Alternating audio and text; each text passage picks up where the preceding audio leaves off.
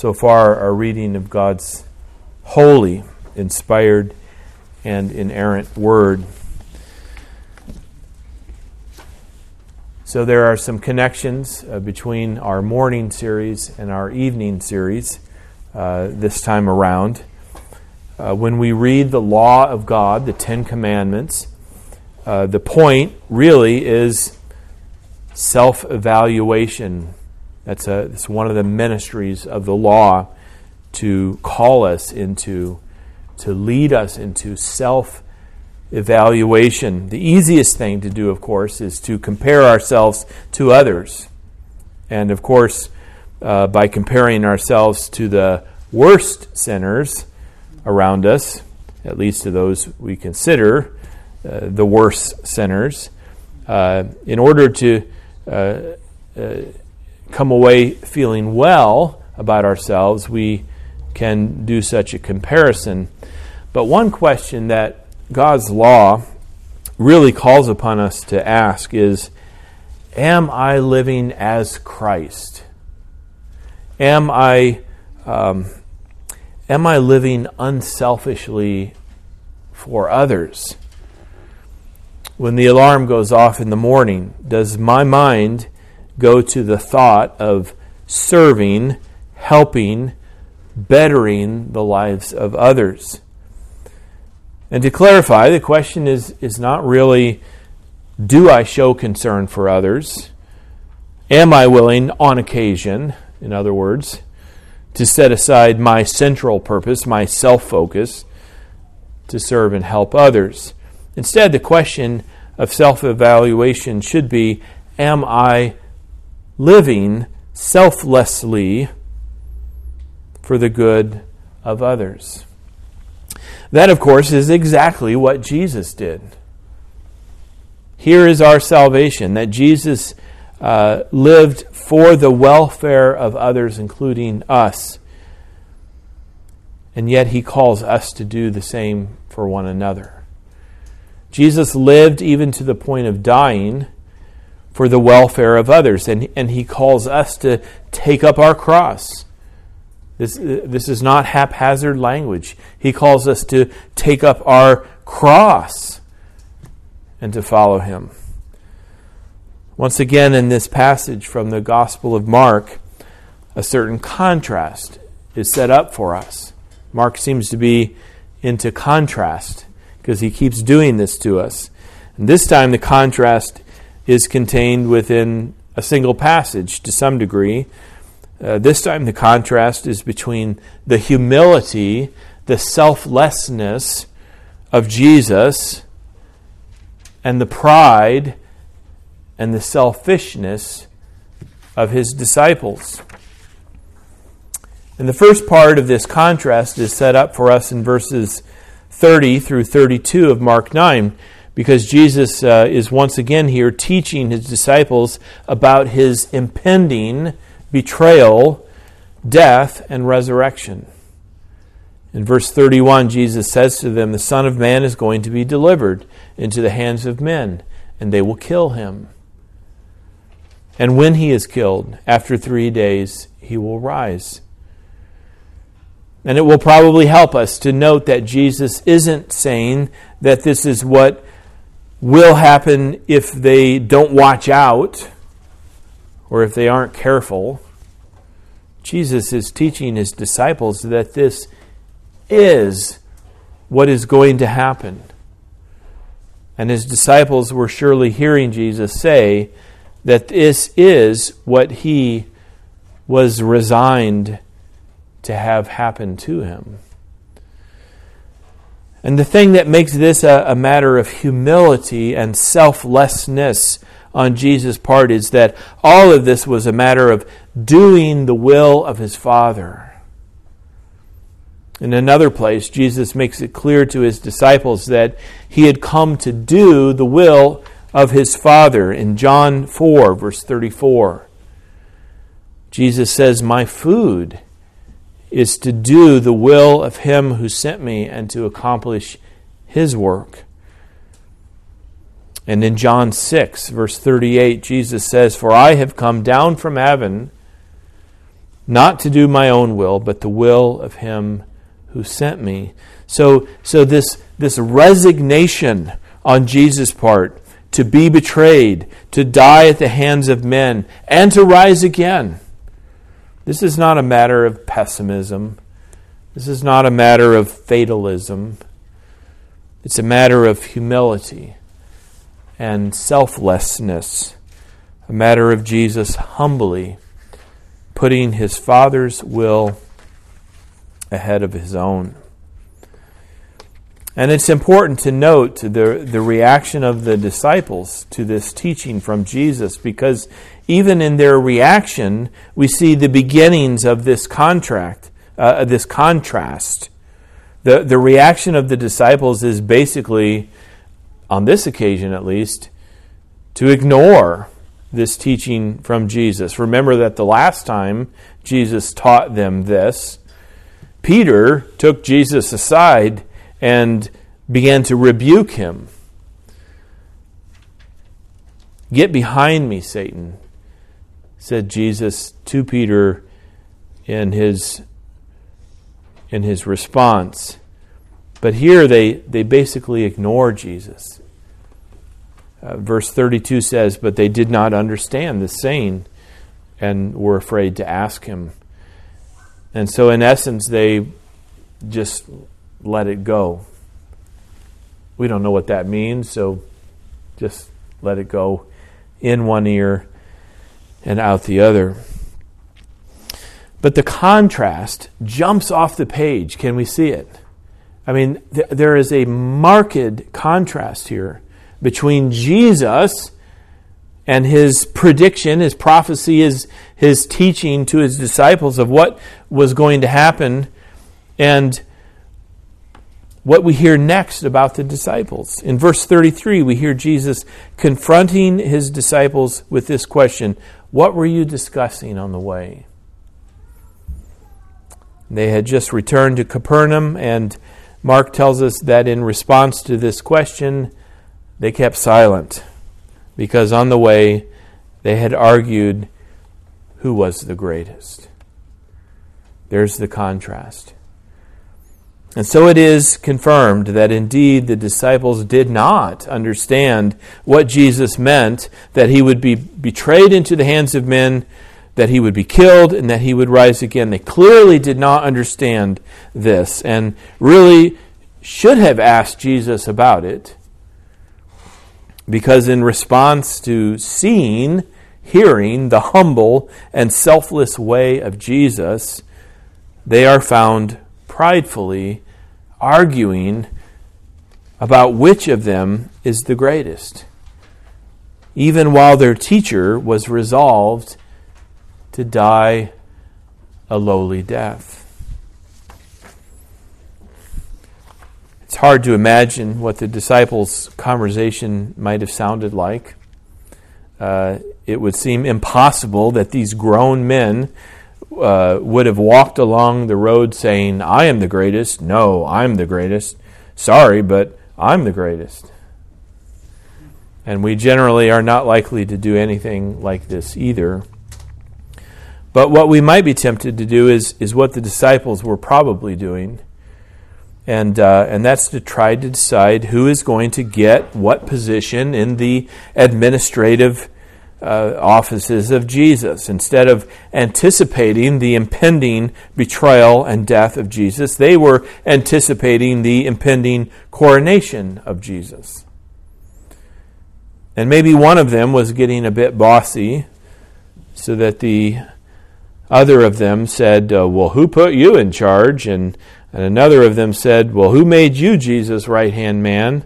So that the response was given, "Oh, so you think you're going to be his second in command?"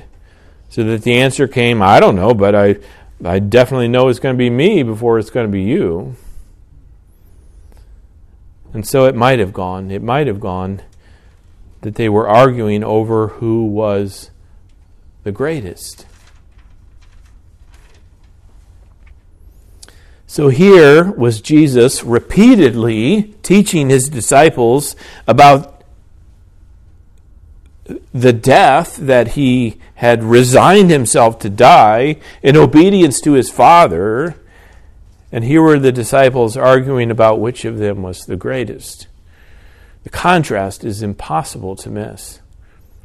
And here is the problem whenever we simply to think of Jesus as our example. If we simply think of Jesus as our example, then we make it clear that we don't know Jesus very well. Because the better we know Jesus, the more his holy character will stand not only as our example, but as our conviction for sin. This is what happened repeatedly when Jesus, or within Jesus' relationship to his disciples. As his disciples, they were called and expected to imitate him. That's what discipleship is. That's what a disciple did. But the more they got to know Jesus, the more they came to know the great chasm between Jesus and them. And the same is true within Jesus' relationship with so many others who were not his disciples. The more they knew Jesus, the less they could find to accuse him with, and the more they felt conviction for their own sin, and so indeed they killed him. So the first thing we need to do is to recognize Jesus as both our example as well as our Savior.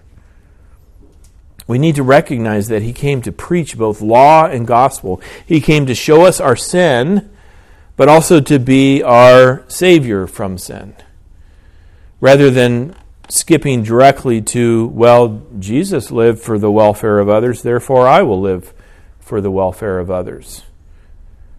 Instead of skipping directly to that, we need to stop at the cross, where a humble Jesus died for prideful sinners, where a selfless Christ died in the place of his selfish disciples, including you and me. But having been to the cross, having recognized Christ as our Savior from sin, and having been empowered by his Spirit, we are certainly called to live after the example of Christ. This is how the kingdom of God will come in the world we live in our homes, in our schools, in our workplaces. When those who are trusting in Christ as their Savior are then filled with the Spirit of Christ for others, in their love for others. The kingdom of God will come as we live unselfishly for the welfare of others. The kingdom of God will come as children. Any children here? As children, unselfishly decide not to complain, but to obey their parents cheerfully. The kingdom of God will come as parents. Any parents here? As parents unselfishly give themselves to loving and caring for their children. The kingdom of God will come as employees unselfishly serve their employers, and as employers unselfishly provide their employees with what is loving and with what is fair. The applications here are as many as the relationships that we have in our lives, but the application that Jesus makes in our text is how we receive a little child. Again, the lesson is this: if anyone would be first, he must be last of all and servant of all. And the application that Jesus makes comes in the next verse when he takes a little child and has him stand among them, and then taking the child in his arms, Jesus says to his disciples, "Whoever receives one such child in my name receives me. And whoever receives me receives not me, but the one who sent me." So the application that Jesus makes here is that we must be humble and selfless enough to welcome and care for children within God's kingdom. But as you probably already suspect, this is more than just a quick application of the lesson that Jesus is teaching his disciples. It's an application, but it's also an illustration.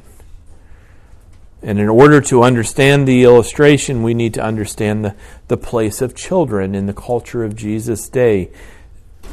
In short, children didn't matter. And it won't be so hard to understand because to some extent the same is true in our own culture. In Jesus' day, children had very few rights and they had absolutely no prestige in the eyes of others. So if you wanted to be taken seriously in almost any field, then the last thing you would do is to involve yourself with children. The same thing is true of our culture to some extent, and it becomes apparent in how parenting is often scorned today as a thing not to devote your life to. Why would you do that? It's your career. It's your money, it's your portfolio, it's what you accumulate, it's the prestige that you accomplish in life. This is what matters. There's no prestige in parenting. And so there is often a very negative view of both fatherhood and motherhood. If women want to earn the respect of our culture, then they shouldn't devote themselves to being mothers of all things. And if men want to earn the respect of our culture, they shouldn't let their children get in the way of their careers and the social life that they desire either. And so we can see that Jesus chose a very striking illustration for his lesson, and it works for both the children of his day as well as the culture of our own day. As he teaches humility and selflessness, he takes a child and he says, in essence, here is where your concern should be. Here is where your devotion must be. Whoever receives a child in my name receives me. And by the way, he says, in essence, I may be just as nondescript and irrelevant as a child. But whoever receives me, said Jesus, receives not me, but him who sent me. The thing that we can so easily lose sight of is the apparent irrelevance of Jesus Christ. Here was a man who was born in an out-of-the-way little town called Bethlehem. He was raised in another nothing town called Nazareth. Here was a man who owned the clothes on his back and nothing else. Here was a man who did some spectacular miracles and made some outlandish claims about himself, but only to get himself killed on a Friday morning while the rest of the world went about their business. For most people, he was never to be seen again. That's the story of Jesus from the eyes of the world. But the thing is, that's the story of Jesus that God intended. No glitz, no glamour, no drum rolls at the high points, no violins at the low points. In the end, it just didn't amount to much at all. And so what we so easily lose sight of is how irrelevant the gospel message was from the beginning by God's own design. 12 uneducated men were called to the task of preaching that a man named Jesus of Nazareth, who died penniless and in the company of evil men, who some of the people may not have even heard of, actually rose from the dead, and he is Savior of the world. And oh, by the way, we'd love to be able to prove it to you by letting you shake hands with the man, but he's not around anymore. You see, he ascended into heaven. We saw it. We really did, says the apostles. A cloud hid him from our sight. And now he sits at the right hand of God the Father in heaven. So all you need to do is to repent of your sin and to believe in him as your Savior. How are we going to believe this? And we really do need not to lose sight of the irrelevance of the gospel message, because God ordained it that way. And the reason he ordained it that way is to destroy the wisdom of the wise and to frustrate the intelligence of the intelligent. He ordained an irrelevant gospel to reveal his own power and his glory to bring sinners to faith in this very Jesus Christ. For the word, 1 Corinthians 1 verse 18, for the word of the cross is folly to those who are perishing. Paul admits it. It is folly, but it's folly to those who are perishing.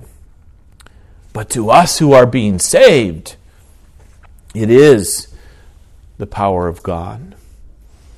And that's what Jesus is getting at in Mark 9. You wonder why I'm going off on this.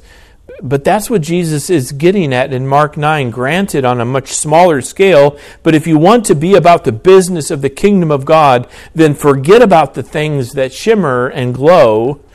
Forget about pride and prestige. Forget about being clever and slick.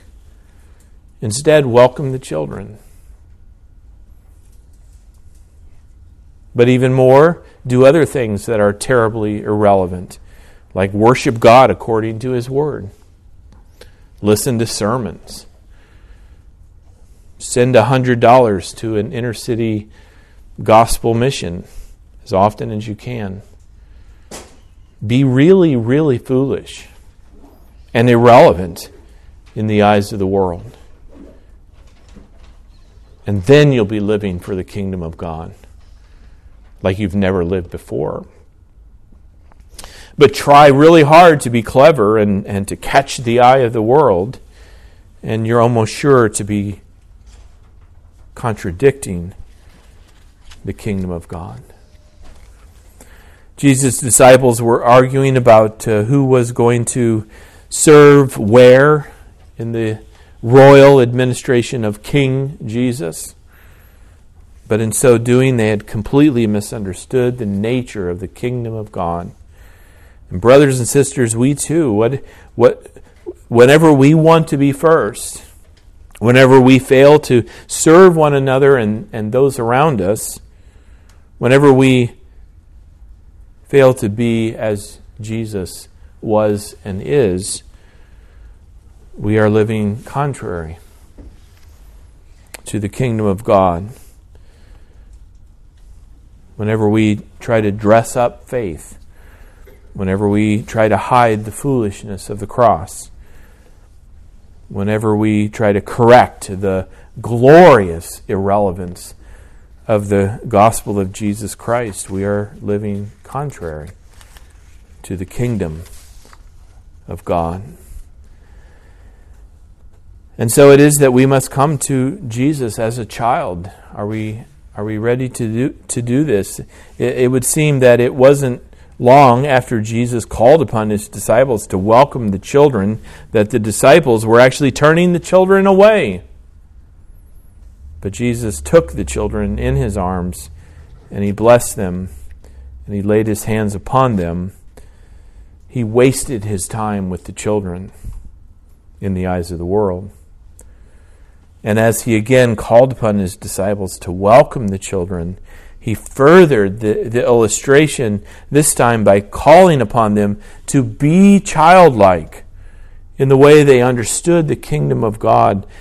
The children didn't try to dress Jesus up. They didn't try to rebuke Jesus for his plans. They weren't looking for an office in his administration. Again, a contrast. From Jesus predicting his death to the disciples arguing about who is greatest, to a child set among them as Jesus called them to be like this child in their faith. May we do the same. May we unselfishly live for the welfare of others. It will be a terribly foolish thing to do. You will not get the respect of the world if you would live for the welfare of others. If you would give yourself to the welfare of others, then it will be the way that Christ lived and the way that the kingdom will come and the way of all those who are indeed serving Christ. Amen. Let's pray. What a glorious contrast. Not glorious, O God, because it makes us look good, but because it shows us Christ, to contrast his way with our own. That we are given to want to be the greatest, to want to be the first, to excel in prestige. But, O God, you call us to serve. You call us to be the least. You call us to give ourselves for the good of others and to get lost in the efforts that we make. So grant, O Lord, that indeed we would follow you, that we would first of all trust you for the salvation that you provided us exactly by being selfless and going to the cross for us. But then as your Spirit fills us, may we indeed be those who wake up every morning asking, wondering, striving, looking to better the lives of others around us, starting with our spouse and our children, perhaps, but to continuing to whoever you put us in contact with throughout our day. May we truly live as Christ did for the good of others around us. This we ask and pray in Jesus' name. Amen.